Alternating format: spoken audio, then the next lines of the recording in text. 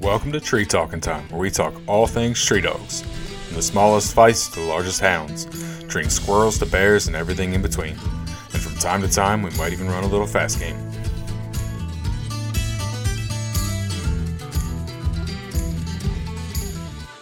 Good evening. How are you? I'm good. How are you? Pretty good. Yeah, just hanging out for the afternoon. I went out, took a little walk this morning, and I saw. some sheep hunting, and got a nice ram this morning. Nothing with big horns and nothing. Got a pulled one actually this morning. Got one of them cull ones. No, actually, Get him out of the funny thing is I just hopped on Go Wild and I saw it. Oh, yeah. I got that thing out of there. Are they common? Unfortunately, they're becoming a little more and more common. Gotcha. Most of the guys are out there just looking for horns, and they pass those guys up, and they're out there bringing the ewes. And I think even the rams themselves don't, like, they pass them up. They don't view them as a threat, I guess. Okay. Because they don't see those horns. Mm-hmm. And that's just our kind of observation, because we've seen them. Like a couple of weeks ago, we were out there and they were rutting pretty hard and or fighting, and so all the horned rams are out there fighting, and the cold ram is over there breeding the ewes, and it's like, it's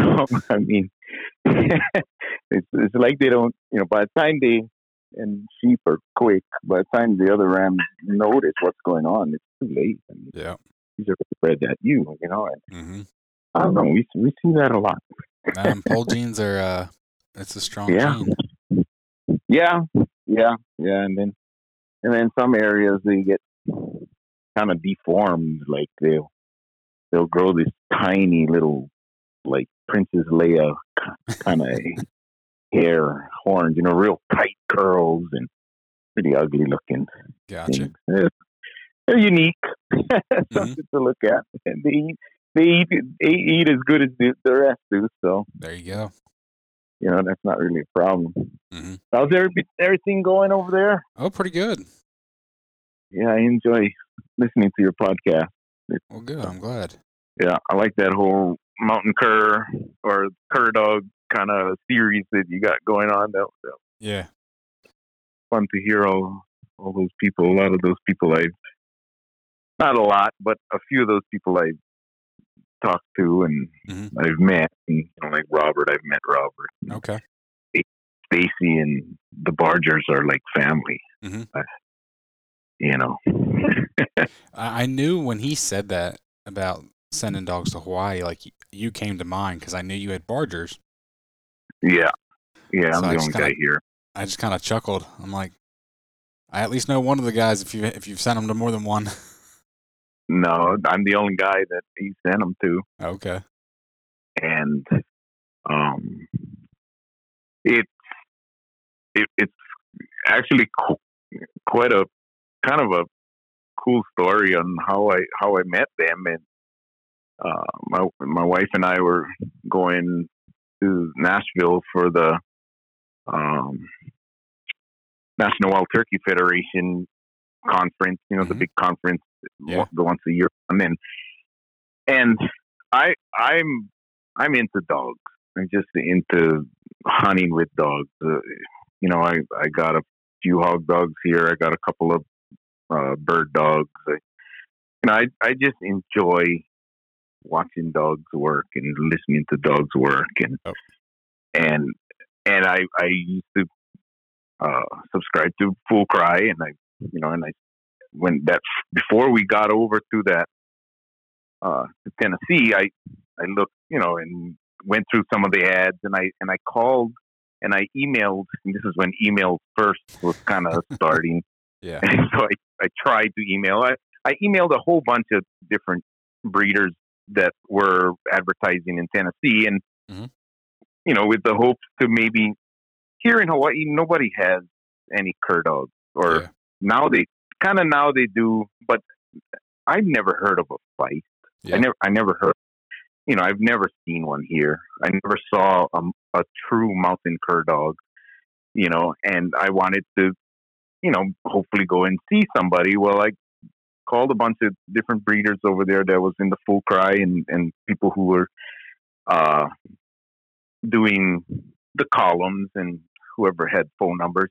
Well, Bill Barger was the only one that called me back. Oh, wow. He's the only guy that called me back, and we went over, and they're 2 hours out of Nashville, 2.5 hours. We made it a point to drive over there, met Bill and Miss Rita for the first time, went around, looked at all the dogs, just spent a couple hours just in the afternoon there. And I mean, I saw those little dogs, and it's like, man, they reminded me of the dogs my grandfather used to have. Okay. Back when he was hunting, and he's pretty much who I think I got the hunting bug from. There you go. Yeah, my dad, he's not a real big hunter. I mean, he hunted.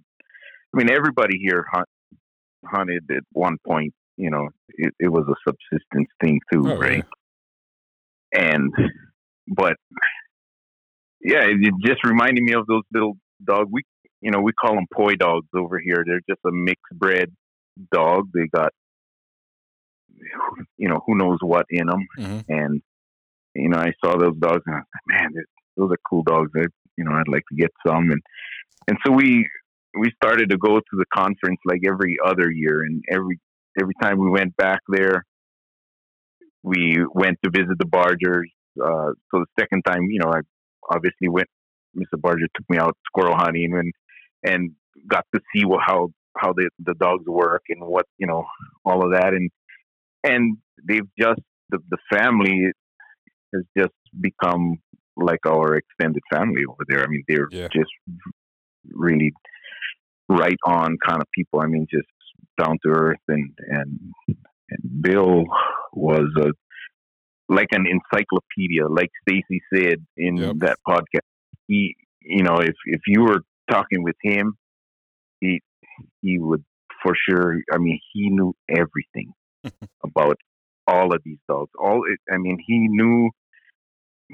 Yeah, and he could bring those dogs up out of his memory bank there, and he was amazing. Yeah, I really miss him. Yeah. I really wish I would have been able to talk to him, because it just sounds amazing. And I've met people like that, and I'm just in awe. While I do remember dog stuff a lot more than other things, I can't say I'm quite that sharp. Right. I mean, yeah. I can remember a lot of them, and I can remember, like even when you were talking with Robert, and who was the other guy that you were just talking with, and they were naming out these names, Savage's Cody, and all of those what are those other, the little Feist that are the River Run dogs. Okay. Yeah. Right. And I mean, Bill would just ramble those things out, and just, I mean, this dog is out of this dog, who's out of that dog, and that dog, and it was amazing. It was amazing. But yeah, we do a little bit of hog hunting here in Hawaii, and well, that's why I wanted to get you on here, because I just think it's super cool that you guys hog hunt. That you do a lot of hunting that I would have never realized was in Hawaii. But why don't you introduce yourself real quick? Oh, yeah, my name is Willie Joe Kamara. I'm a lifelong resident of the Big Island of Hawaii. I was born and raised here in a little town called Ahualoa, right outside of Honoka'a. We're about 40 minutes right smack in the middle of the town of Hilo and Kailua Kona, which is most people would recognize Kona as the billfish capital, where all the big marlin come from. Yeah, I mean, we do hog hunt. We have all kinds of game here. Yeah. I guess a little bit of history on the pigs and the hogs here. I mean, most most people on the mainland don't really realize what we have here, and as far as game Mm-hmm. and all of that. Yeah, because The pigs, all we see are beaches and right, coconuts and coconut trees. Yeah, right, you know, and right. Well, the luau's. Like, you know, you flip to an infomercial about Hawaii, we're not seeing any sheep and goats hmm and hogs. right. But you see the luau, right? Yep, they're So eating that pigs. right, and so the when the Polynesians or these people from Polynesia, they first, or what they think, they first come over to the Hawaiian Islands like 1,500 years ago. Like in the year 400 Mm-hmm. is when they came. They've had those voyages where they left Polynesia and down there in the Marquesans and stuff, and they come out here, and when they came, they brought these pigs with them. Yeah. So a lot of these pigs, or these pigs go back, and they have done uh, genetics on them, Mm-hmm. and they have confirmed that they are still descendants of those pigs that came over with the Polynesians. Yeah. They're a part of their culture. I mean, there was nothing here when before man was here. You know, there was nothing here really for them to eat, so they Yeah. had to bring all their food with them. Mm-hmm. There was a bunch of little birds and just trees and forage, but there wasn't much here.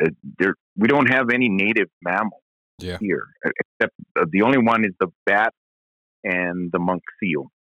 You know, Interesting. yeah, there's only not the only one, the only two actually. I knew there was very limited, but I didn't realize it Mm-hmm. was that Yeah, limited.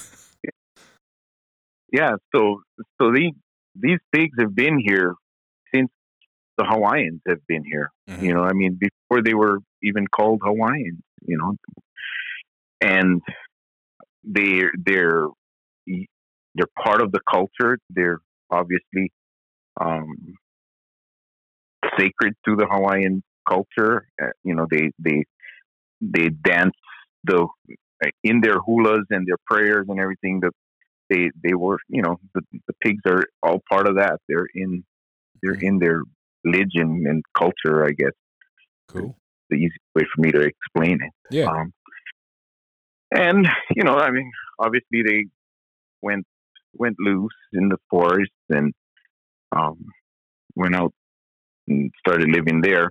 The rest of the mammals, like the sheep and the goats, the deer there's access deer on Maui and Molokai and Lanai.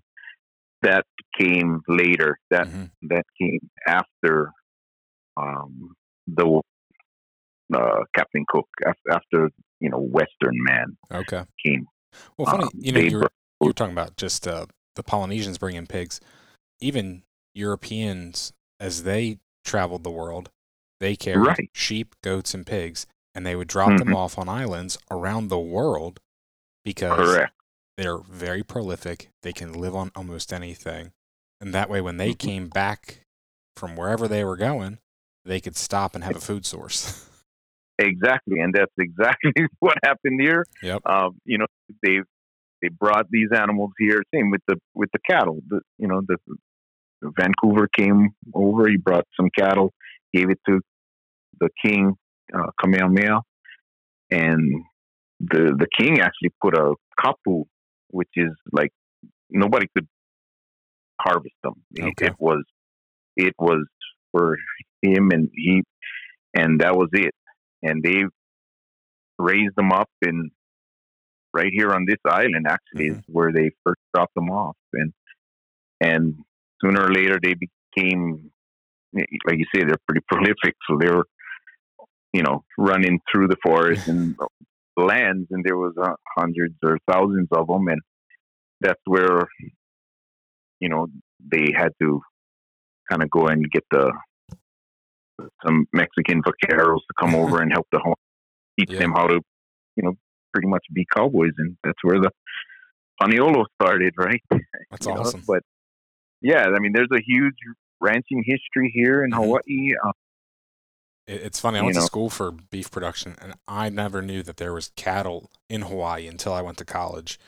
And yeah, we in school, like my professor was like, "Yeah, one of the largest beef farms in the nation, like this, hmm is actually in Hawaii." And I was like, "Wait," and like, and it wasn't only me. Like, there's a bunch of us. We're like, "Wait a minute, there's cows in Hawaii." Once again, yeah, we go most back to this idea of right, it's just this tropical paradise. That's all it is, and there's nothing else there. right, It's volcanoes and beaches.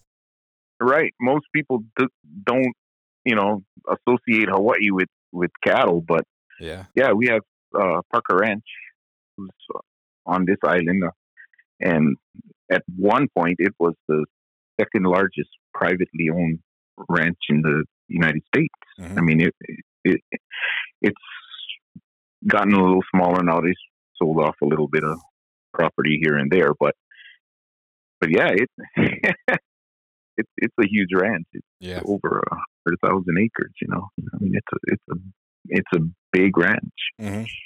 and Definitely. there's hogs, there's sheep and goats and cattle and everything all out there, all on those ranch lands. Cool. Um, but yeah, I mean, I grew up uh, in this little town, and it wasn't much for us to do, and I mean, it was an hour drive to go into to Hilo or Kona if you wanted to go watch the movies or anything. We had a little theater in town here that showed one movie on only on the weekends. Yeah. Right? And sugarcane was the major thing here. Mm-hmm. It's what everybody worked at the sugarcane plantation and Okay. everything. And that's kind of where I started Mm-hmm. really hunting hogs, is in those sugarcane fields. Yeah. And um, Sure, those my sugarcane main, farmers hate them. yeah, well, not. I don't know if they really hated them. I mean, they damaged a bunch. Um, a lot of the hate for these animals have become more and more as of lately. I mean, Okay. these animals were part of, when there was a big strike back in the 50s, and I mean, these people lived off of these hogs Mm-hmm. and these animals that were out there, and they traded, and some of the guys, not everybody hunted, but people who hunted would go out and catch pork and deliver to the people in town. And I mean, it more and more as of lately, it seems to be where people just have this hate for them. But Okay. it seems like that's kind of man made almost. Yeah. It, um, that's a battle we have here. I mean, we have the most endangered species on the endangered species list in the United States, right? I mean, we're the United States endangered species capital over here. We've got all these birds that are endangered, all kinds of plants that are endangered. Mm-hmm. So yeah, the environmentalists, they they are having a heyday over here. I mean, they're wanting to get rid of all our animals, like Yeah.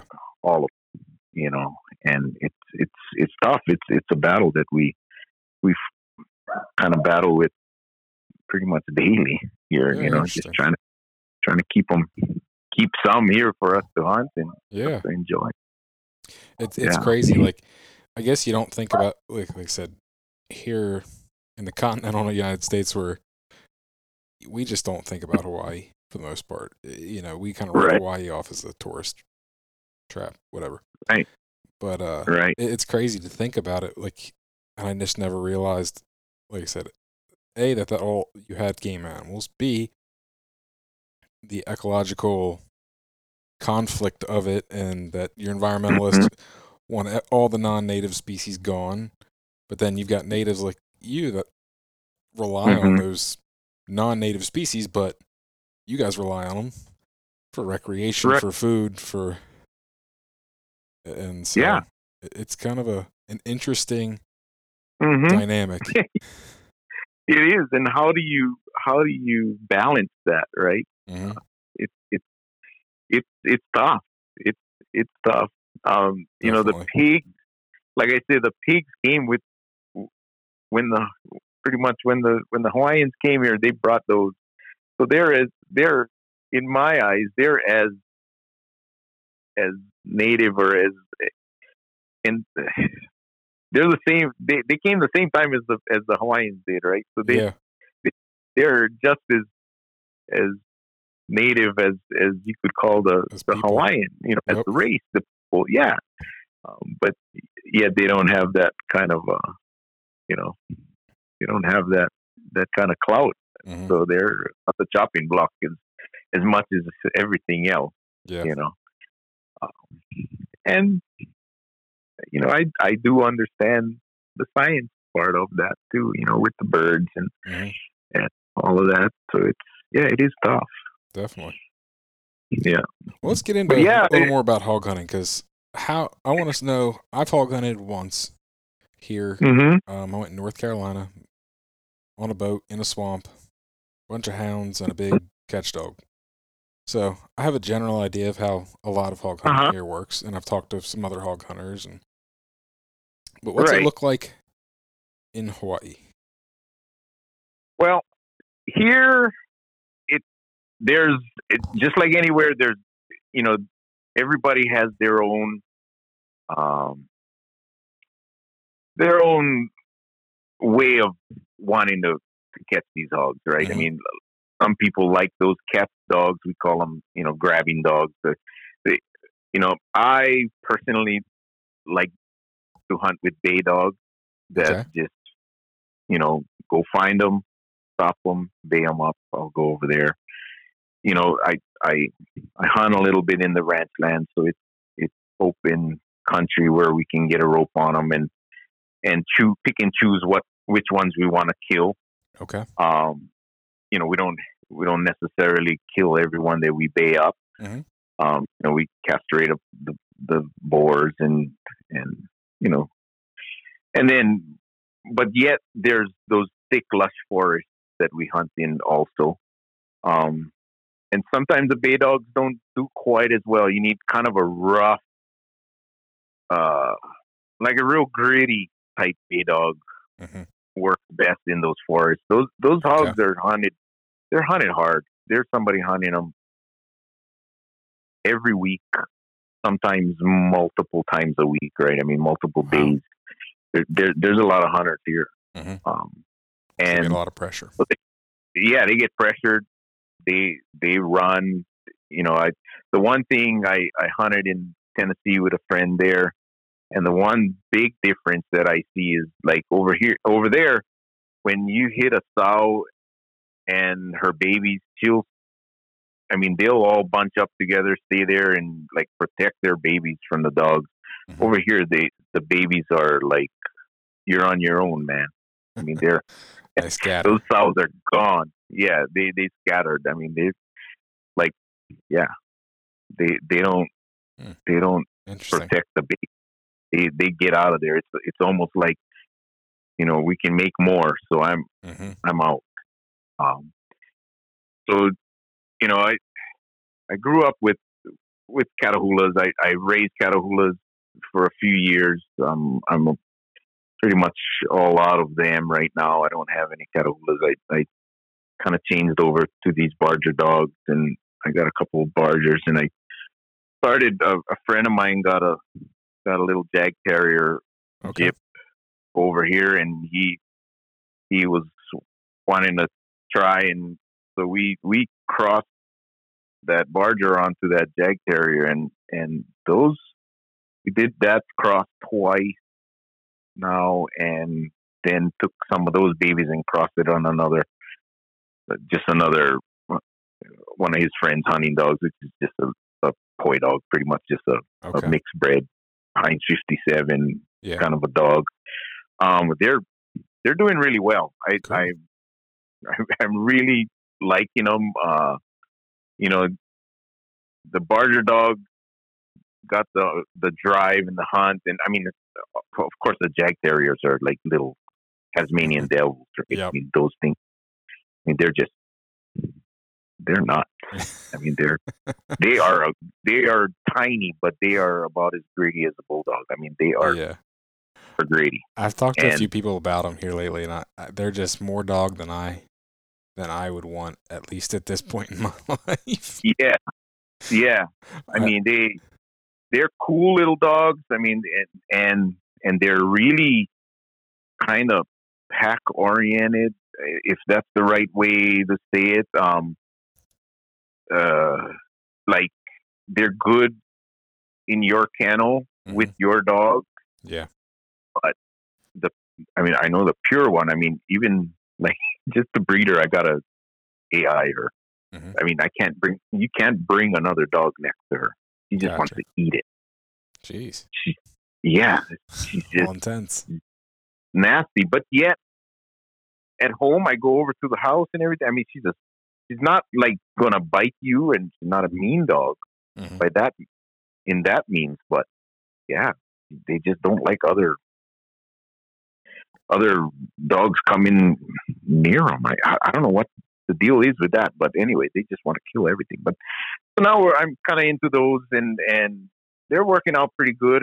Cool. You know, guys I hunt with still have some Catahulas and just some other crosses, and it's all good. And like I said, I it don't matter breed really Hmm. for me as long as they go out there and bay a hog, and I get to hear them barking in the forest. Or out there in the field. I, I love it, and Yeah. you know, same with coon hunting or squirrel hunting over there. I mean, I enjoy it. You know, um, basically, you know, we got to walk. There's not a lot of roads to go run roads and stuff. Okay. So most of our hunting is all day walking. Hmm. You know, you get up, you drive for an hour and a half, get to the forest that you're going to go hunt in today, and get out and just start walking. You know, there's a few trails that like you got the main trail that you walk up, and then you just make circles off of the trails and stuff like that.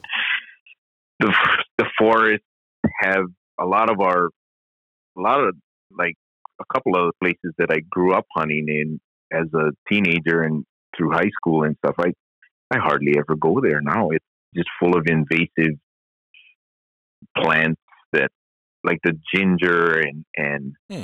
uh, there's the strawberry guava, the YV it's called, um, and it grows like hair, and I mean you can't hardly get through there. Jeez. You know, it's so thick, and you get your dogs in there, and it's going to take you forever to go get them. And Hmm. I mean it's not always the easiest hunting. It's we have some tough areas to hunt. I thought I wanted to come hunt with you, but now you're making me reconsider. we we have some easier mountains, of course, you know, but they're further away from where I live. Ah, You know, gotcha. which is, but you know, I'm getting a little older and wiser, I guess. So I start, you know, weighing out you know, it's going to take me a little longer to drive over there, but at least I can enjoy my day of Yeah. walking through the forest, and the pigs aren't as pressured in some of these other areas, so they don't run as much. And you know, you Hmm. have it's more of a fun day to hunt. Yeah. You know, you if you hit one or two pigs and they don't just leave town every time you hit them. So that's kind of the other thing with these dogs is, you know, I like a dog that'll, if those hogs run, they're gonna chase them for 15 minutes and come back. I mean, Okay. I the really houndy type dog, we we just lose them. Yeah. I mean, it's big country, um, and if they, you know, I can't be there just waiting for a dog all day. I mean, we'll sit there Hmm. all day long. It's not, and I mean that's it's thick forest, so the dogs have a hard time catching up with these hogs once they're Yep. 100 or 200 yards ahead of them. What I've seen in Tennessee and stuff, that the forests are a lot more open, Mm-hmm. and I'm sure like places down in Florida and down south, even on the coast and stuff. I know that there's places that are as thick, if not thicker than ours, Mm-hmm. and I'm sure those guys have the same kind of theory behind that, because Yeah. I mean it's nice. So we like a silent dog also. Okay, I was You going to know, ask you that. like I said, those open dogs. Back when the sugar cane was here, we we hunted with open or semi-open dogs sometimes, because a lot of times they those hogs wouldn't stop, and we'd have to kind of intercept them. It was Okay. almost like a drive, almost, right? Mm-hmm. So it was nice to know where they were heading, and where they were coming. Yeah. One of the first dogs I hunted with, Catahoula cross dog, and he was semi, like, after he hit the hog, he would just give a bark every minute or so. I mean, just a arf, and that was it. He was pretty quiet, Mm-hmm. but he'd let you know where he was going, and or where when he was coming, right? Yep. And he wasn't my dog. He was my friend who I pretty much learned how to hunt with. It was his dog, and he was a great dog. That guy caught a lot of hogs in the Yeah. cane, and he'd put them. He wasn't one that would just run them down the road. He'd go and find the track that he wanted to run, and he'd put that dog on that track, and he'd run that hog. And Nice. he didn't catch them all the time. Mm-hmm. I mean, most of the races ended up, missing the opportunity to. A lot of times you got to shoot them as they come across the road, right? And Yep. and but that that was a heck of a dog, and he had a pit bull dog that was his partner, and that dog would stay with him. And I mean, you wouldn't think that pit bull would have that kind of nose and drive to stay with the race, but he'd stay with him for that dog would stay with it for a couple hours. I mean, he'd stay with it. Now, would he When he catch was if young, they? I started hunting with him as he was kind of older Okay. already, but I guess he was younger. He would chase him for half a day. I mean, he'd go until that hog could barely run, and he'd go until he stopped him. Mm-hmm. But he might be a few miles from where he started. Jeez. But So yeah, so you typically said that. you got a lot of like crossbred dogs and a lot of Catahoulas. Like, so you don't? Do you have a lot of like different breeds that you could choose from? Like, what's it look like as far as? So say tomorrow you wanted to get something different. Do you have? Right. So that is the big challenge here, right? We're a rabies free state. Okay. We don't have rabies. And it's gotten a little easier in the past maybe 4 or 5 years. That regulations have changed a little bit. It didn't ease up as far as what needs to be done before you can get a dog here, but the timing has shortened. Okay. It used to be that I mean, it's always the dog needs to have had.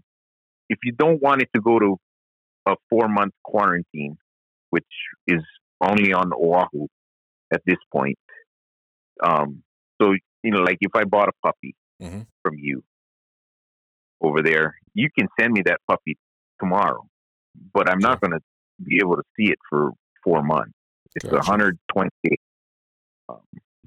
And of course you pay for that, right? So that's a couple grand.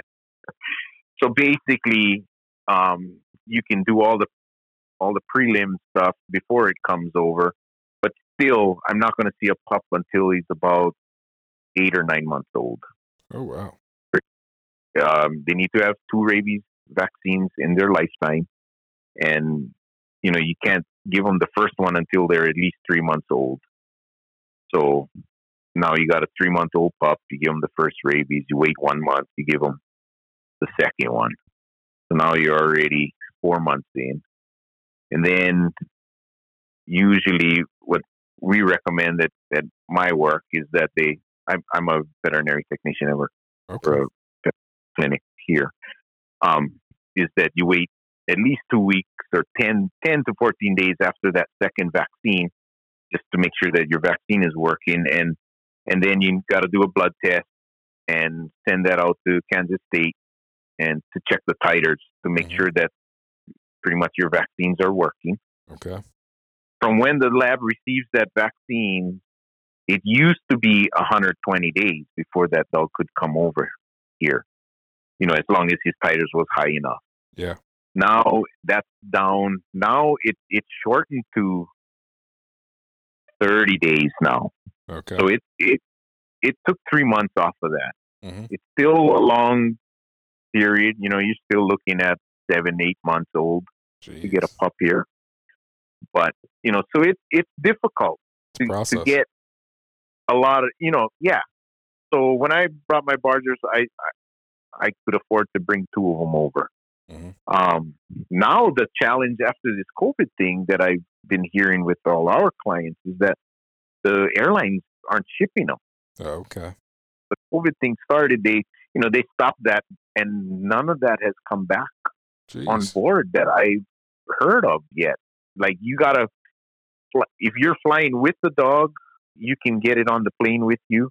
Mm-hmm. But I didn't go over to Tennessee to pick up my dogs. I just had Mr. Barger put them on Delta and ship them over to me cargo. Mm-hmm. And there's none of the domestic airlines are doing cargo pets at this point. So hopefully that's going to change in the next year or so. Because like my friend with the Jag Terrier, he has a male over in Arkansas that's waiting to come over, and he can't get him over here. Jeez. So it's got all his rabies stuff done. Mm-hmm. So basically, most of the guys here now that hunt,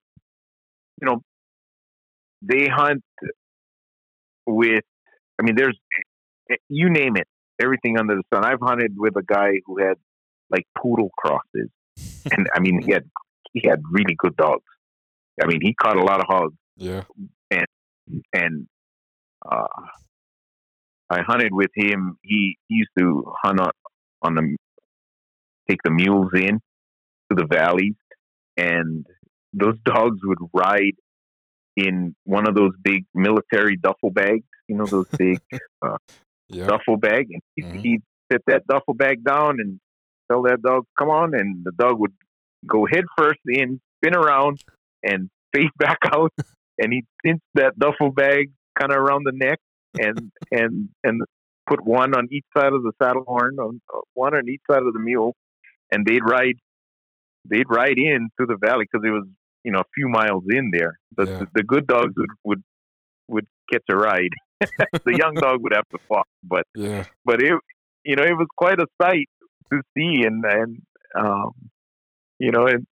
just shaggy little things. A lot of people like Airedale, pointer type crosses. Okay. Catahoulas, of course, were pretty popular for a while. There's some plots here.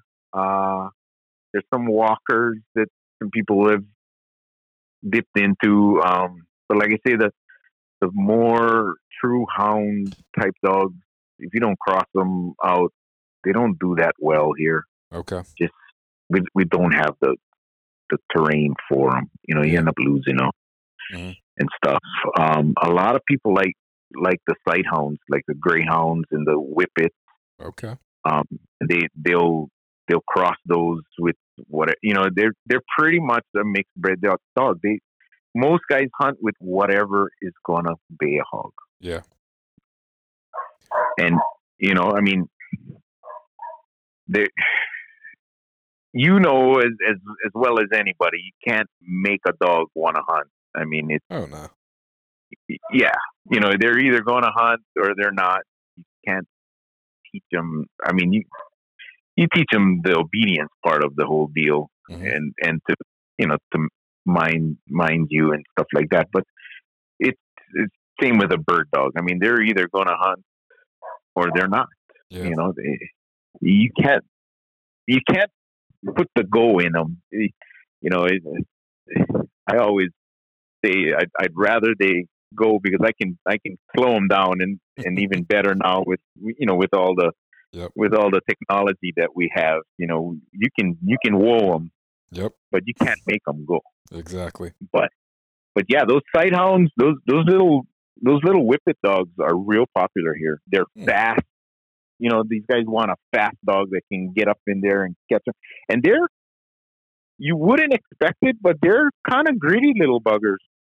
They're fragile. They're so small, right? And I mean, not like height wise, but they're just so fine boned and thin and thin skinned that they look fragile, but they're tough little buggers.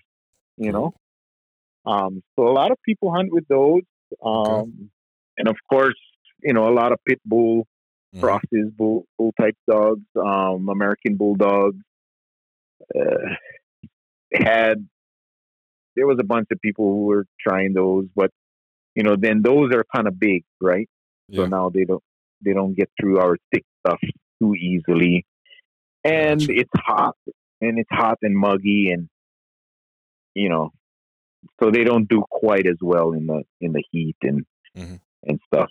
But I mean, the cowboys that work on the ranch and stuff, I mean, they hunt with whatever their stock dogs are, right? Heeler and border collie crosses, and whatever will go, whatever will bay a hog, pretty much is what people use over here. It sounds like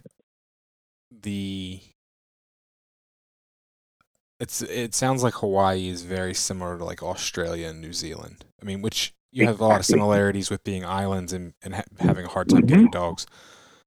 But it sounds like it's very similar. Yeah, very similar.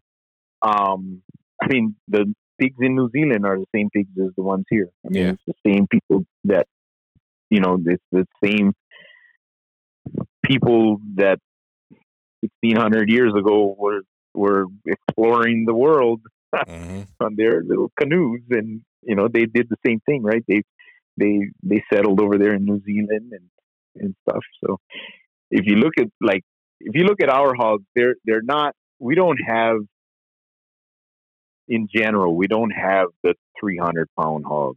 Okay. A good sized boar hog. Your average big hog is in the 250 range. 250 is a big hog. That's still over here. Average is like 180 to 200, 230. But our hogs have teeth. Compared, I mean, our hogs have long cutters. I mean, long teeth. And that's all my friends who come over here and from the mainland. They're like, man, look at the teeth on those things. I mean, they just grow the teeth. Wonder why that is. I mean, I think it's a breed thing. Okay. I think it's just because you look at those hogs in New Zealand, they got that teeth too, right? I think it's a breed kind of a thing. Gotcha. And those bigger hogs are probably a lot older than the 200-pound hog in Tennessee that's been eating all the acorns and corn that he wants, right? I mean, and those hogs over there in Texas and stuff, a lot of them have a lot more recent domestic influence, right? Yeah. Of the more domestic type pigs, and that's the only thing that I can think of that I think it's just a breed thing. And I mean, our hogs have big teeth. I mean, they have upwards in the 4 or 5 inch tusks. Jeez. I mean, You're not kidding. Yeah, and then some of that, like in the forest, you will have some that, I mean, I've seen them where they just curl all the way back and get back into the jaw. It's Mm-hmm. like on the backside, and that's because of what they eat. They eat those tree ferns, and it just kind of rots the wethers off of the the top one, and that top the tusk on the top is like the sharpening stone, right? Yep. And if that's not there, then bottom ones will just continue to grow. Mm-hmm. So those get broken off or rot in, and so those bottom teeth start to grow a lot longer, and they just don't line up right, and so they don't get wore down like they're supposed to. Gotcha. And as the hog gets older, of course, it gets worn out. So then they start growing longer. But yeah, very interesting. I don't know. I like I said, I just enjoy anything with dogs, and I enjoy hearing a good bay, and I mean it gets your blood pumping because that when it's a big hog, it's dangerous for not only the dogs, but it can be for you too, and definitely. Ultimately, you don't want to get a dog hurt, and I mean, and they do. They get cut, and even these little bargers that are like little. I mean, they're not that little. The ones I have are like 30 pounds, right? They're at the big end of a Feist. Mm-hmm. And I mean, the bargers have a lot of streak in them, and so they got a lot of mountain cur in them, but they're quick. I mean, they're in and out like like you can't hardly catch those things if they don't want you to. Yep. They'll be right there, and you reach down, and they're like 8 feet away from you, like in a single leap. And they're like that with those hogs. I mean, they'll get in there, they'll bite them to stop them. When that hog turns around, they'll get in the front of them and just bay them. And as soon as he even thinks of making a move at them, they're out of there, right? They don't like to get caught. Oh yeah, and they're smart enough. Yeah, they don't like to get caught. There's some Kemmers here. There's a guy who brought in a bunch of Kemmer dogs, and they do well too. They're a little bigger dogs than what I have, and my brother-in-law had a couple of them that he was using on hogs and catching wild cattle and stuff like that with them. And I mean, they're the Kemmer dogs are a stock dog as much as anything else. I mean, not stock, but that's what they were multi-purpose. Right, they're multi-purpose dogs. That's what they're made to do. I mean, Mr. Barger used to tell me that his dad used to have those Feist dogs and mountain cur dogs that would go round the cattle up to come in to go milk in the afternoons and in the morning. And I mean, they do it all, right? They day hogs with them, and they squirrel hunt and coon hunt at night. And yep. Did everything. Exactly. Yeah, I learned a lot from him, and especially on breeding and how to breed. And I mean, all that I've learned is, I'm sure, not even a smidgen of what they knew. I mean, Robert, we went down to Robert's and met with Mr. Kammer and talked with him, and he's a wealth of knowledge too. No, I really enjoyed talking to Robert. And this podcast has given me the chance to talk to a lot of really cool people, and a lot of knowledgeable people. Yeah, that's so cool. You got to try and get like Jody Mullins or somebody. Who are you? There was a podcast that you were talking to. Oh, the Cajun. Yes, the one with the Cajun, and I was sitting there and I was listening to that one. I just listened to that one last week, I think, and he was saying how the cameras cross good on those Mullins dogs. Well, and if you look at a lot of those Mullins, they have a lot of Kemmer dog in them too, right? And so, if you look back in their pedigree, way back when, and so does the Bargers. Yeah, the Bargers have some of the good cameras that was back then. Yep. No, that's the funny thing is you start talking to people that have had these lines for a long time, especially mm-hmm. a lot of these guys that were from Tennessee or right around there. They all kind of exchanged breeding stock. Yeah. And kind of, outcrossed to each other's lines. And then they would go right back in. Definitely a lot of the proven lines that are still around today that have been around for a long time. There's a lot of similarities and a lot of commonality of the blood that's in them. Yeah. Yeah. And, and like I say, when I was listening to that, to him, Calvin talk, I was just, that's what was running through my mind. I was thinking, it's like, they breed well together. Because now, I mean, even though he's calling it an outcross, which, it's not a recent, it is an outcross because it's not that recent, but yet you're still going back to what's in there already. Yep. What's already has been in there too, and exactly. It's interesting. It to me, it's really interesting. Oh, I know. I've really enjoyed the people that have bred dogs and getting to talk to them and pick their brains about how they've bred dogs and because like I said, I've learned a lot. Yeah, our generation. I mean, I'm sure, a little younger than I am.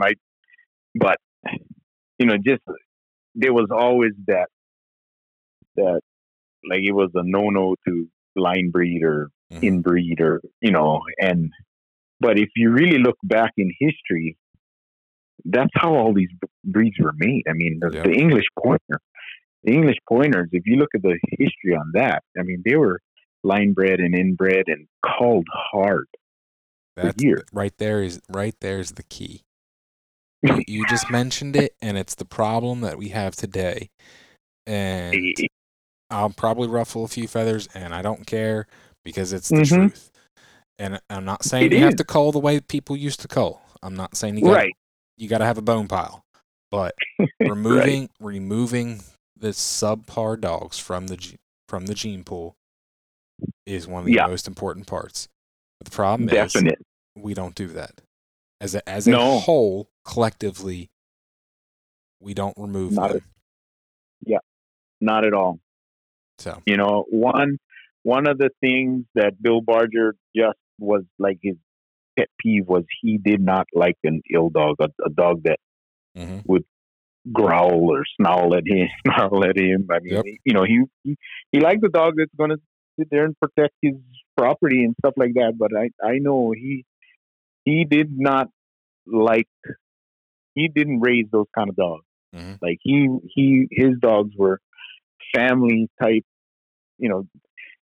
They were work dogs, but yet a lot of the guys that have them, they have them in the house. They're with the kids, and he called them an ill dog, right? But he didn't like those mean dogs. Yep. He made sure that he did not put any of that as far as that he knew into that. And definitely. But yeah, I mean, in history, I mean, culling was part of it. Yep. And that's, I mean, it's really becoming harder and harder because of all these animal rights people and all of this stuff that happens. I mean, just with everything. Well, just like I said, you don't have to necessarily have a bone pile, but the animal rights crowd and the rescue crowd, they have ingrained it into people's heads that when you buy a dog, it's a lifetime commitment. It's like, if the dog doesn't work, then it can't stay because it's not fulfilling its purpose. And if it doesn't work for me, it doesn't mean that it's not going to work for somebody else. Exactly. As far as, like I said, I've been listening to your podcast, and a lot of those guys, the bear hunters and stuff, he may not be a bear dog, but he might be a hell of a coon dog. Yep. Or, he might make a squirrel dog. And so you can, you at least give them that benefit of the doubt, right? And I don't see anything wrong with that. But yet, as as a whole, I mean, that's not something that you would want to reproduce, right? So Mm-hmm. so how do you tell that person that you're giving it to or selling it to is like, don't breed it, because a lot of people don't real. And here, I mean, over here, it's hard. I have a hard time with a lot of guys, just trying to educate them on that, because Yeah. I mean, I see a lot of it at work. I mean, there's a lot of these uh, little fancy breeds that people are making, and a lot of these things have been made in the past 10 to 20 years. Mm-hmm. You can't make a breed in the 20 years Yeah. with with with 10 dogs Mm-hmm. or 2 dogs in your kennel. I mean, that's that's just not the way to do it. Yeah. And it's hard. I mean, we see a lot of defects, but yet these people are paying upward in the 3,500, 4,000, $5,000 for a puppy Oh for yeah. these things. So when they get them, they're thinking they're going to breed it and sell a few litters Mm-hmm. of puppies for $3,000 too. Yep. And how do we as an industry, you know, tell these people it's like, this may not be a good one for breeding. I mean, you're going to make a great pet and Yep. all of that, and without hurting their feelings, and just totally, you know, it's Exactly. rough. Yeah, we battle with this all the time. Mm-hmm. Just talking with my boss about this, and not even about dogs. It was about some cattle Okay. just yesterday. And just Now, how do we tell these people? out of curiosity, you said Mm-hmm. with the importation of dogs and well of anything Uh, being so hard, do you guys do a lot of AI, like importing yes, semen? yes, yes. We're starting to do a lot more, actually. Um, we at our clinic we do for sure. A lot of these guys are. Uh, we just did some. Oh, what is that big? The Turner and Hoots dog. That big, huge. Dugo de Bordeaux. Yeah, yeah. One of those. One of those dogs. We just did one just kind of lately too. And Mm-hmm. I mean, like I say, Or we see a lot of cool dogs. A lot of people have really nice dogs here. Don't get me wrong. It's not that they're all breeding these crooked-legged dogs, but yeah. uh, but you know, it like I said, they're not the everyone that is born is being sold, right? Mm-hmm. And if you look back in history on a lot of these working dogs and any kind of dog, you know, they only they had a little more pride into what they were selling, Mm-hmm. and they wouldn't, they would call the ones that are not. Yeah. You I mean, the mountain curs, if they had too much white, well, they weren't a mountain cur. Yep. They just weren't going to get registered, or even, A lot of times they didn't even more make than it. that. Right? They just didn't make it. But yeah, so AI is becoming a lot more popular, Mm-hmm. bringing in both fresh chilled and frozen semen. Mm-hmm. Fresh chilled is a little bit more challenging for us, just because we're dependent on FedEx, right? Yep. There's there is no overnight mail or FedEx to Hawaii. It's 2 days at best. Yeah. So, when you're dealing with that, it's really time sensitive. Mm-hmm.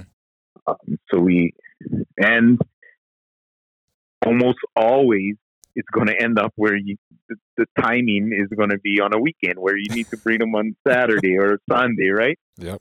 And there's no Saturday delivery here for FedEx.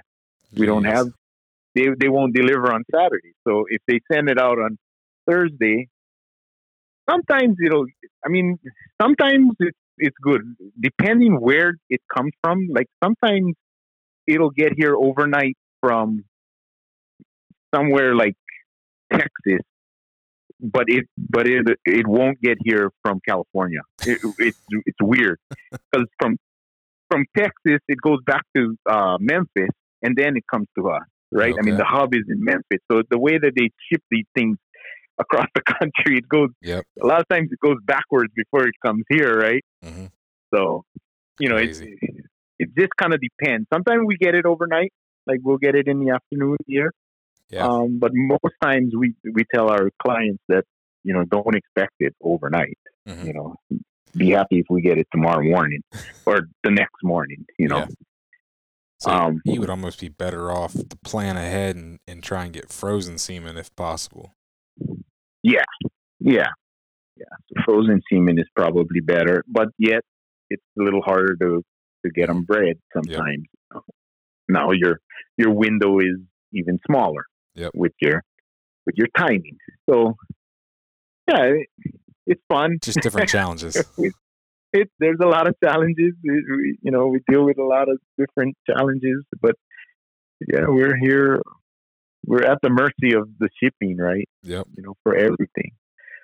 So even like a lot of our cattle that is born here, a lot of it goes back to the mainland. They get shipped back. They Really? either go on a boat. They either go for a boat ride on Matson, or they take a plane and they fly them over. Interesting. So yeah, a lot, and these are the weaners. So they send wean cattle back over there to the mainland, and then they'll go through the motions over there, and raising up, and then going on to the feed yard and stuff like that. But crazy.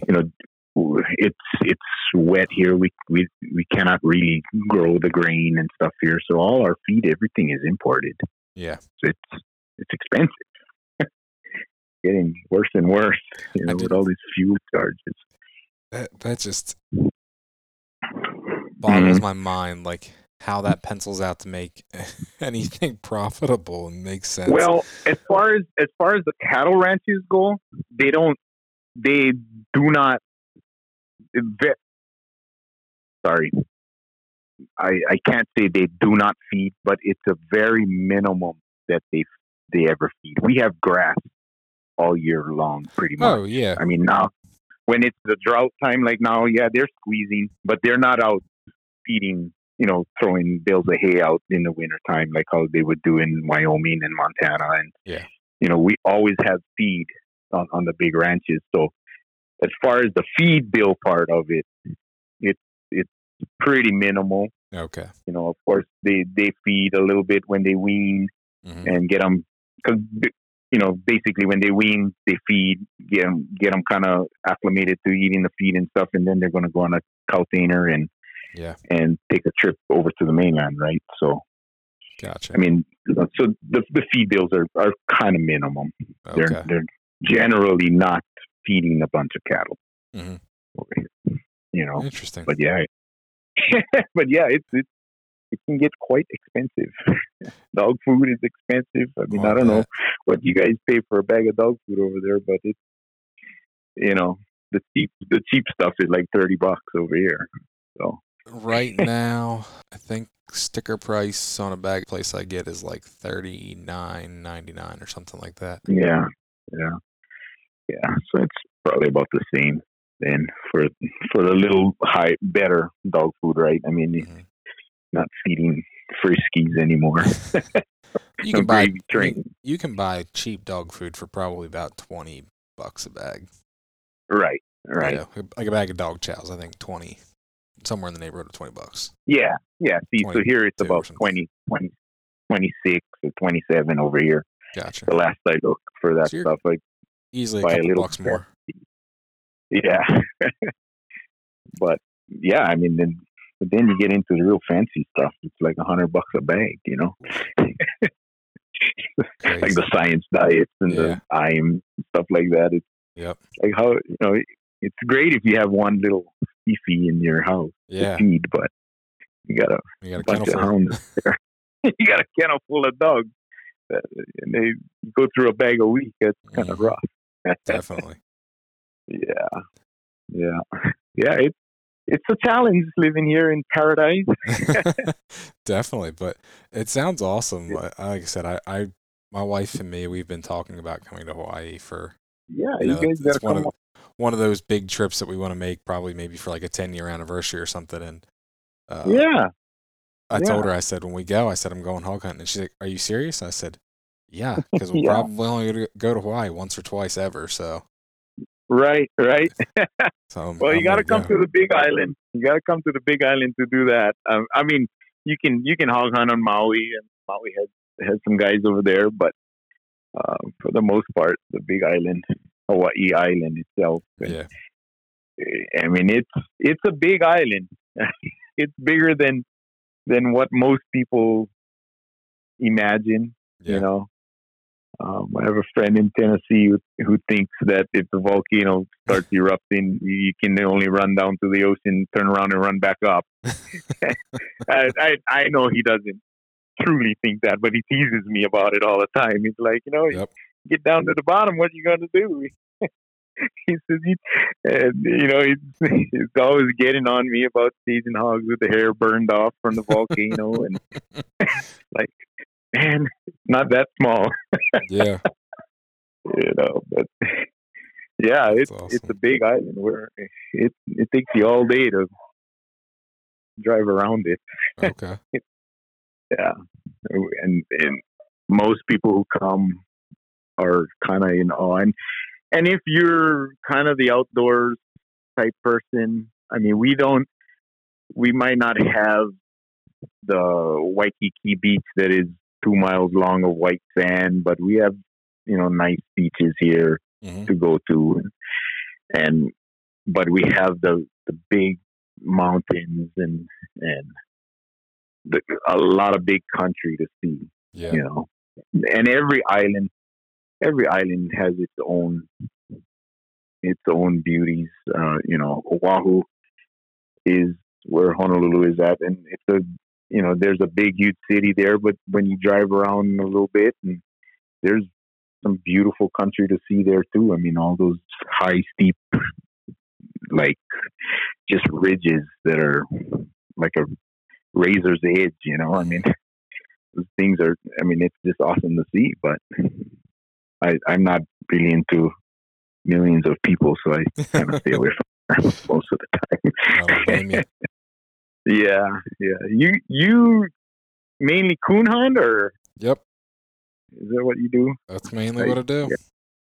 yeah, yeah. I was interested in those leopards a few Hmm. years ago when I was into the catahoulas, and because you know how it is. People say, "Oh, they're kind of the same, but yet they're not," and this and that. And like I said, coming from here, we've never seen a lot of those curb type breed dogs, Yeah. and The way I and describe it to people ooh, is leopards and catahoulas.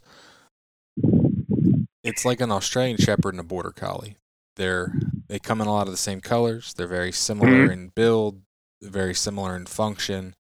yeah, They share some similar history, but they're two different breeds. They work stock both a little differently. right, Same with the Catahoula and the leopard. Leopards have been bred to basically be a tree dog for the last 60 years.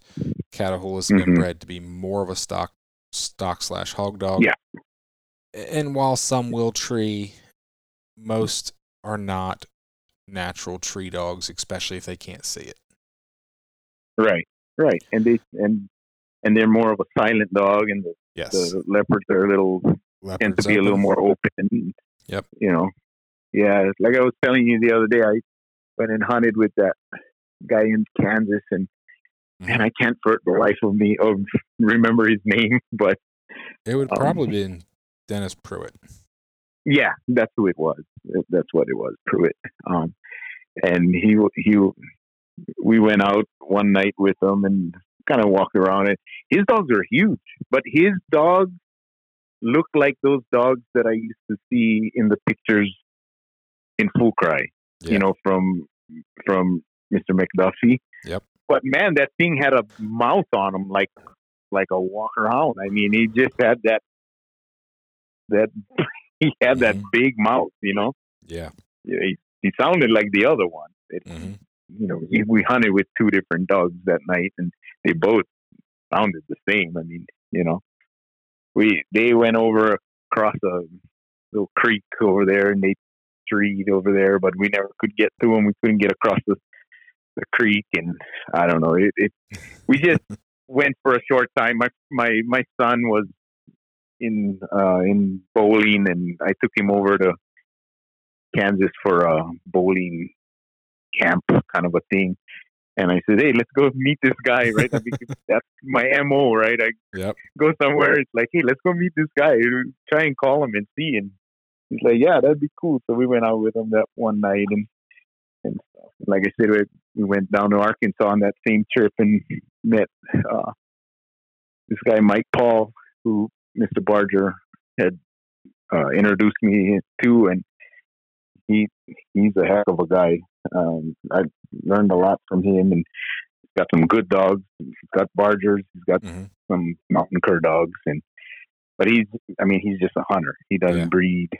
He breeds when he needs a litter, and he would get a dog or two or a pup or two from Bill, and Yeah. And same thing. I mean, they didn't always make it, but the ones that did, they were great dogs. I mean, he squirrel hunted and coon hunted with these things, and we had a blast with him. I've been down over there with him a couple of times, actually. Cool. How many times have you been over here and hunted? A few times. Like I said, I've hunted in Arkansas twice with Mike, and hunted with Dennis in Kansas that one time. My wife and I actually, I mean, like I say, when I say we're like family with the Bargers, we bought a piece of property across the street from them over there. We don't have a house yet, but we bought 5 acres just so that we can have as our retirement. There you go. Somewhere to go and visit. We love it over there. I swear I was born in the wrong state. I should have been born somewhere in the South in about probably 50 years ago or before I was born, but it's just not in the right era over here. But out of curiosity, do they call you rednecks in Hawaii, or do you got another? I don't. No, not really. I guess they would call me a redneck. Because you kind of sound like a redneck. If we were, I mean, if that's what they called us, that's exactly what we would be for sure. We're nothing fancy, that's for sure. We're fortunate to live here and call this place our home, and just as much as anybody anywhere else, pretty much. Is the way I see it. But yeah. No, and you do a lot of hunting, that's for sure. We would be the rednecks of this place for sure. The hillbillies, I guess. Ain't nothing wrong with that. No, not at all. There should be a few more million of us. Exactly. I think in this country right now, we're hurting, I think. Mm-hmm. But yeah, it's fun. We hunt a lot. We archery hunt. I bird hunt. So the archery hunting mainly for the sheep and those Spanish goats that we have here. Yeah, no, it's fun. I mean, I enjoy meeting people and talking with people, and just through my dogs and my hunting, I made so many friendships. Yep. It's just amazing. You wouldn't think. I mean, we're way out here on our own. It's not like we can get in the car and drive to Arkansas or drive to Montana. We gotta get the expensive plane ride over to wherever we go, and to be able to have met all these people, and I can't say that I've met too many that I don't enjoy talking to. And I've made so many friendships through these dogs, it's unreal. And it's funny, I'm like, me and my wife start talking about going somewhere, like I said about Hawaii, and I'm like, where do you want to go? And she's like, let's go last summer. We went down to Tennessee. Yeah. And at that point, I hadn't really started the podcast, but I still Hmm. went and talked to somebody. I the one night I was gone for like 4 hours or 4 or 5 hours. Right. I went to a guy's house, met him in person. We talked on the phone. I saw his dogs, and we stood there and for about 3 hours Hmm. and talked. Yeah. And I think if I Yeah. went back, I could probably not do anything else but visit with people that I've met through dogs now, and especially the podcast. Oh yeah. Oh yeah. I mean, and there. I mean, in Tennessee, you're in the over there in that Crab Orchard, Harriman, Crossville area. I mean, pretty much like Robert and Bill told me that first time that I went over there. He's like, you can put a stake in the ground and run a string 50 miles radius around there, and that's pretty much where them Feist and mountain cur dogs were made. I mean, Oh yeah. it, as for the most part, right? I Hmm. mean, all those people there, uh, all the big time mountain curs were Yep. started in that area during the Hmm. Depression, right? I mean, that's where it is. So, yeah, you go down there, you're gonna be able to talk for a month Yep. with all kinds of people. There's so many good people. Tim Cosby, like I was telling you, down Hmm. there in Alabama, he's a stand-up guy. He's really a nice man. Yep. And like I said, he makes a heck of a turkey call if you're in the turkey hunting. he, he makes some good turkey calls. We got some turkey calls over here, and yeah, and even with turkey hunting, I never turkey hunted um, growing up, and that's how a lot of this relationship started with these people on the mainland was because of that Turkey Federation Yeah. conference that we had. I was hunting on a ranch pretty steadily, a local place over here, and Rob Keck, who was the main guy in the Turkey Federation at the time, he and a couple of friends came over to go turkey hunting, and they asked me to go pretty much guide them on the ranch, and I, like I said, I'd never turkey hunted besides going out at night and shooting them out of the tree as a kid, right? We've never called a turkey or Yeah. anything here, but I mean, we got tons of turkey. We got great turkey hunting. We have Rio Grandes here. Okay. Um, but and that started a whole different avenue there. I got into turkey hunting, and it's fun. I mean, it's You do a little bit of something else. everything. Yeah, something else to do. Yeah, it is. We do a little bit of everything. Like I said, I got a Brittany and I got a German short hair that we upland bird hunt with and enjoy doing that. Hmm. And I don't know. For me, like I said, it's all about the dog. Oh I yeah. just whether it's a good pointing dog working Yep. or a hog dog or whatever. What I love to do on my bucket list is go on a bear hunt, a, Come a, on. a hound bear hunt. Like listening to those guys in what was it, North Carolina Yeah. on your thing. Those big bear that don't go up the tree. Oh yeah. That would be I would be into that. Yep. I know it's dangerous and all that, and not really to I don't really even care about killing a bear, but I would love to just be on a hunt, be there hunting, Hmm. just to see how it goes. It would be so much fun, I think. Oh yeah. And Yeah. I It's I it's hunted cat rush. in I hunted bobcat with a guy in Arkansas Cool. with hounds. That I never knew that you could have a walker. They have like running walkers Yep. that they use on those bobcats. I never knew that you could have a pack of walkers that minded their master that well. I mean, they were like they they handled so well. It was Yep. amazing.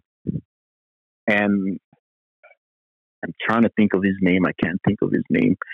Um, but apparently they had a they were one of the kind of more not famous, but they were known for their dogs. They had a good pack of dogs anyway. Yeah. But that was fun. Oh yeah. I want to do that for sure. The very end result of the hunt was a little. Those cats don't treat. Okay. In Arkansas, and the dogs catch them. Yeah. And so the very end of it was a little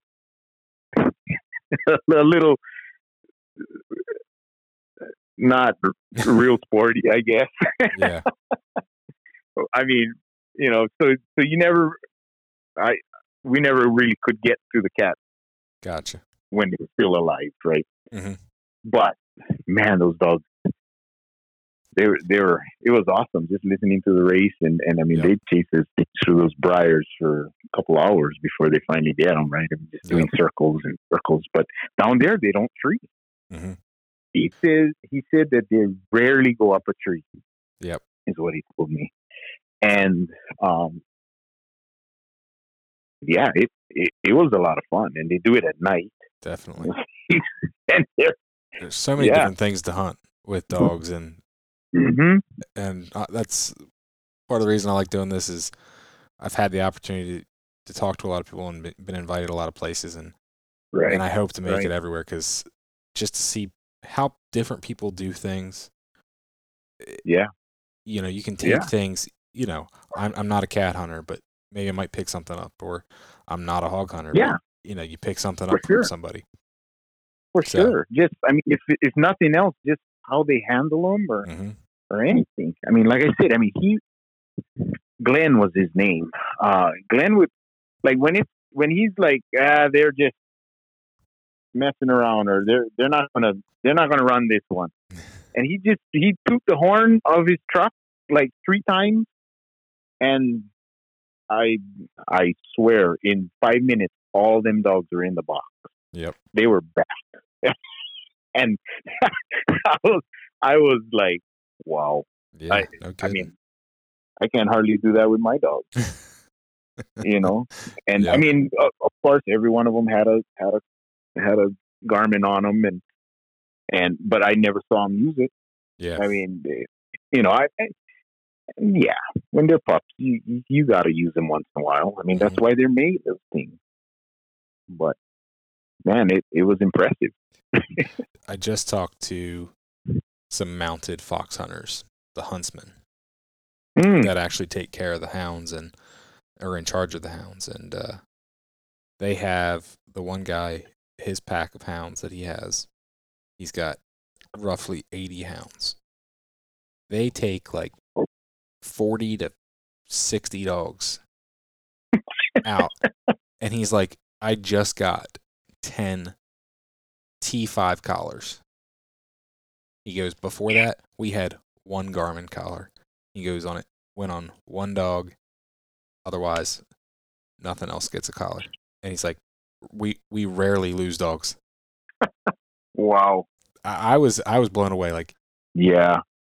Amazing, yeah. Yep. And I'm like, I got 3, and I can't get the 3 to do what I want all the time. Right? Yeah. It's crazy. Yeah. But a lot of it has to do with how much time you have to spend with them, and how much boot leather you wear off out in the field, because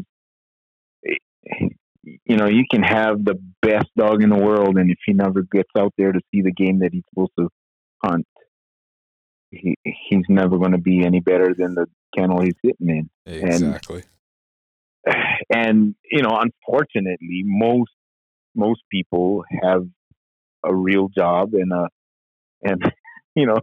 when I say a real job, you're not a hunting guy that's hunting for a living, right? I mean, you have a job that you have to go to and every day. I mean, that's a nice thing, I guess, about being able to coon hunt and stuff, because a lot of that is in the evening or at night or whatever. But yet, you start having a family, and you gotta have a really understanding wife. You're Yep. gonna be out. You're gonna be out all the time, and so most people aren't able to make a dog what he needs, what he can be, Exactly. and And and that's that's the why unfortunate. we're going to segue this. Garmin needs to come in here and sponsor me so I can go hunt more. There you go. That's right. Somebody needs to sponsor. I'm Needs just to thinking Garmin sponsor us, because Garmin's like one of the big guys. Garmin, right? Of course. I Yeah. need you. Yeah. Exactly. Throw in a collar here and there or something. Do you want to sponsor this I. You podcast know. so that way I can Uh, hunt and not have to go to work? I will we. travel and talk to anybody that you want me Right. to. Exactly. Exactly. I have a friend who's she's a lady, and uh, um she's a cattle rancher. She's a longtime family rancher, and she has some outstanding cattle stock dogs. Hmm. And and she uses it used to be Tritronics, but now it's Garmin. I mean, Garmin owns them, Yep. and she was talking about something one day, and I told her, I said, Garmin ought to put you on, because I mean, she'll stand there, and her dogs will be standing there. I mean, it would be the perfect commercial picture, Yeah. to put on a magazine or something. You know how they put those coonhounds on the magazines with the Garmin collar around the neck, Yep. and I said, man, you ought to call Garmin and tell them, hey, they need to get one of your pictures for their ads, man. Send you a couple new collars or Yep. something. I, talking about Garmin, I still run the DC-30 collars. Really? Yeah, I have 3 DC-30s that are still running. I changed the batteries on them once, but I mean, I've taken really good care of them, and Hmm. they are great. They work really good in our, what was the one after that? Was it the 40? The 40, that was horrible. Yeah, they didn't work really well. They didn't have the antenna up on the top, right? Hmm. The GPS antenna. And then I have like one of the minis now, the newer mini. They're, Okay. what is that? P5 or whatever, Hmm. P5 mini or whatever it is. But yeah, I I still run the DC-30. Mm-mm-mm. They work well for me, and they're still going. There you I go. That's all that matters. or finding crap out. Yeah, it doesn't matter. It's yeah. But yeah, again, I enjoyed listening to your podcast, Well, I appreciate it. and thanks for calling and talking with me. Oh, It's thanks for. a lot of fun. I recognize a lot of those dogs that these people were talking about, in with the the Mhm. the squirrel dogs and all those things, and it brought back some memories of sitting there in Mr. Barger's house just listening to his stories. Yeah. You know, Now he sounds like a great guy, and yeah, I've heard it from a few people now, and yeah. I wish I would have got to talk to him, and that was the thing. Like, granted, I've been involved in this in squirrel dogs and for Hmm. about 10, 12 years. So I got started with mountain curs, but Right, I didn't have a reason to call these people, so I wasn't gonna like right. randomly just let me just sit here and talk to you for an hour because I have no reason. Mm-hmm. Yeah, I was a Facebook and forum lurker, like a lot of the guys. So I mean, I know a lot of the names, I know a lot of the people, right, but I never talked to right. them. So it's like nobody knows who I am. So I just read everything. So Right, and yeah, and that's the same with me. I still don't have the Facebook. I'm not on Facebook. My wife is on it. I don't. The Go Wild is as social media as I get. oh, come on, Um, where's your TikTok and your don't Instagram have and no your Twitter? TikTok, the chat, so none of that stuff. I don't have any of it. None whatsoever. Yeah, I don't have it. Just that. I don't know. I just don't like it. It's just really bad, I think. I see. But yeah, I see the pros and cons of it. yeah, yeah. I definitely do. We do. We, my buddy and I do have a YouTube channel though. Okay. Yeah, What's it's that? called 808 Short Range Adventures, and it's just the two of us being stupid, pretty much. Um, just pretty much documenting some of our hunts and Cool. having fun hunting, Awesome. basically. I mean, and fishing and stuff like that. Hmm.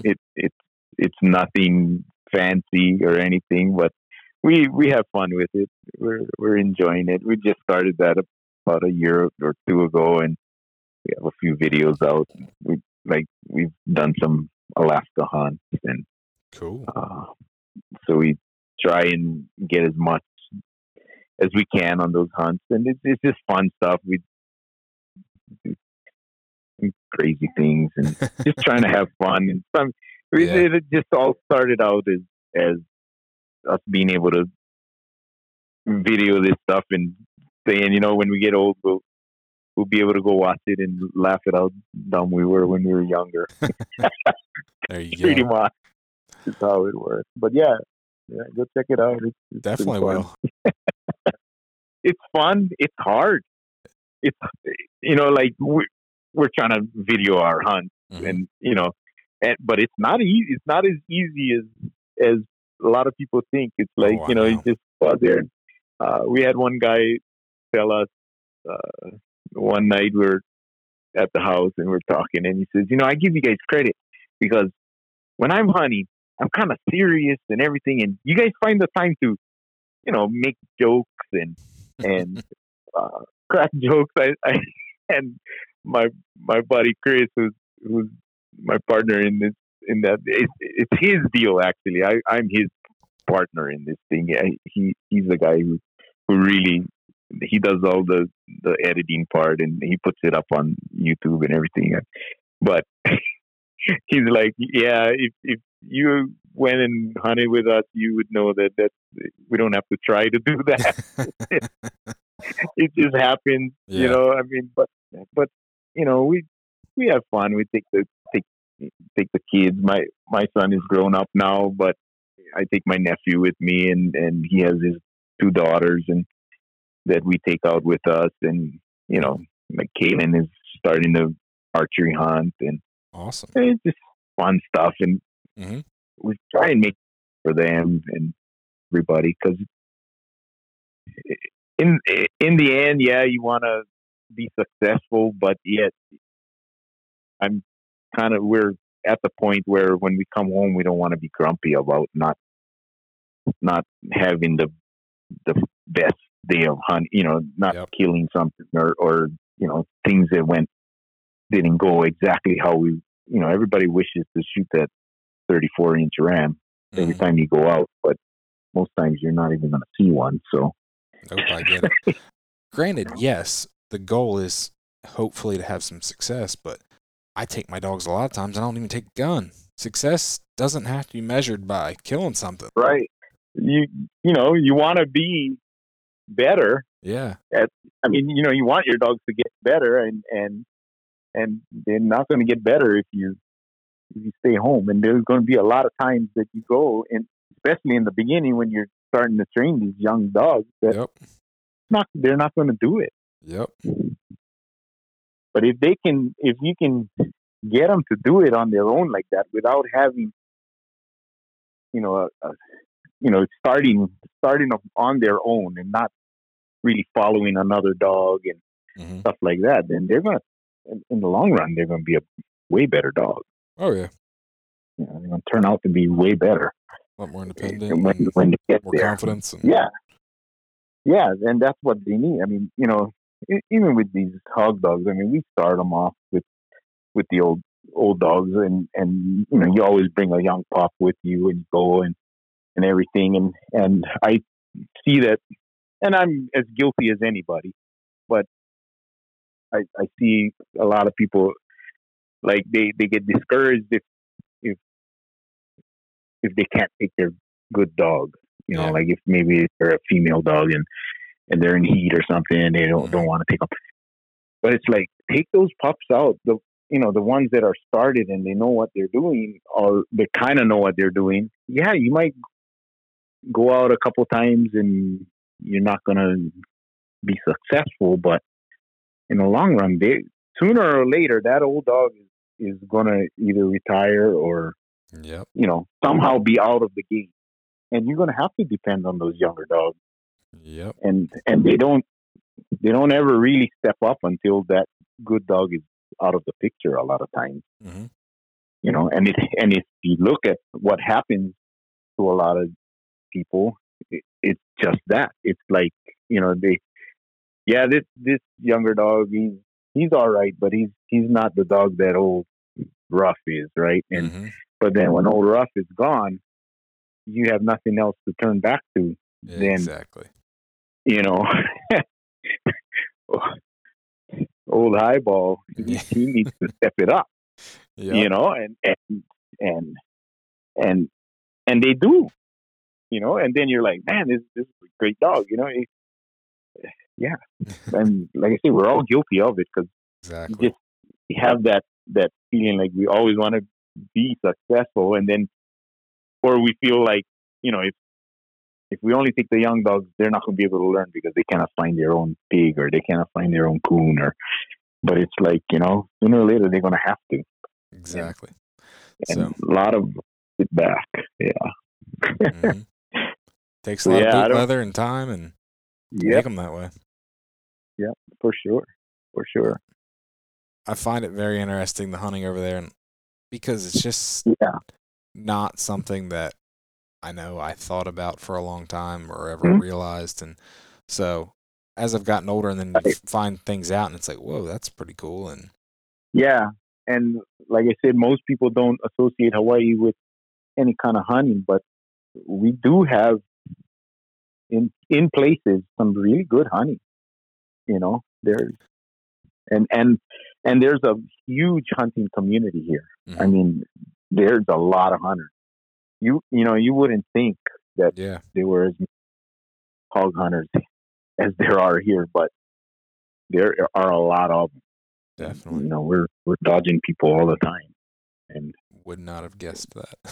I thought you were one of maybe a handful. No. I wish I was one of a handful.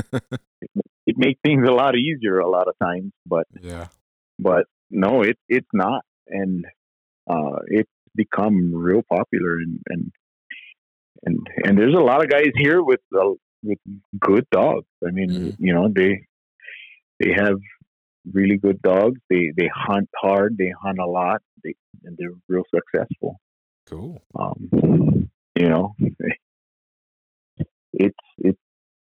It's fun. A lot of people like it. Once you get the bug, I guess that's it.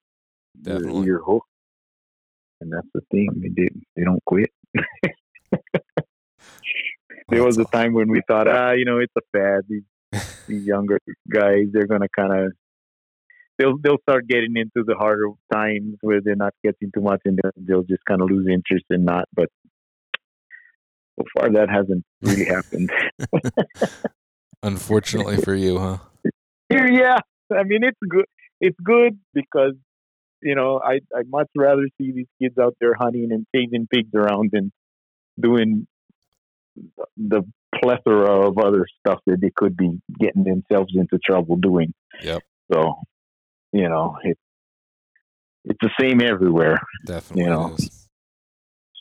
All the bad things over there are here too. So we're not naive to that. But it's been fun talking for sure. No, I've really enjoyed it. To talk again, and for sure, when you guys come over, give us a call and we'll get you out somewhere. Heck yeah.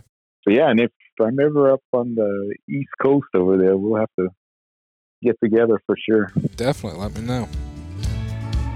You can find me on Facebook and Instagram at Tree Talking Media. And until next time, keep them talking in the timber.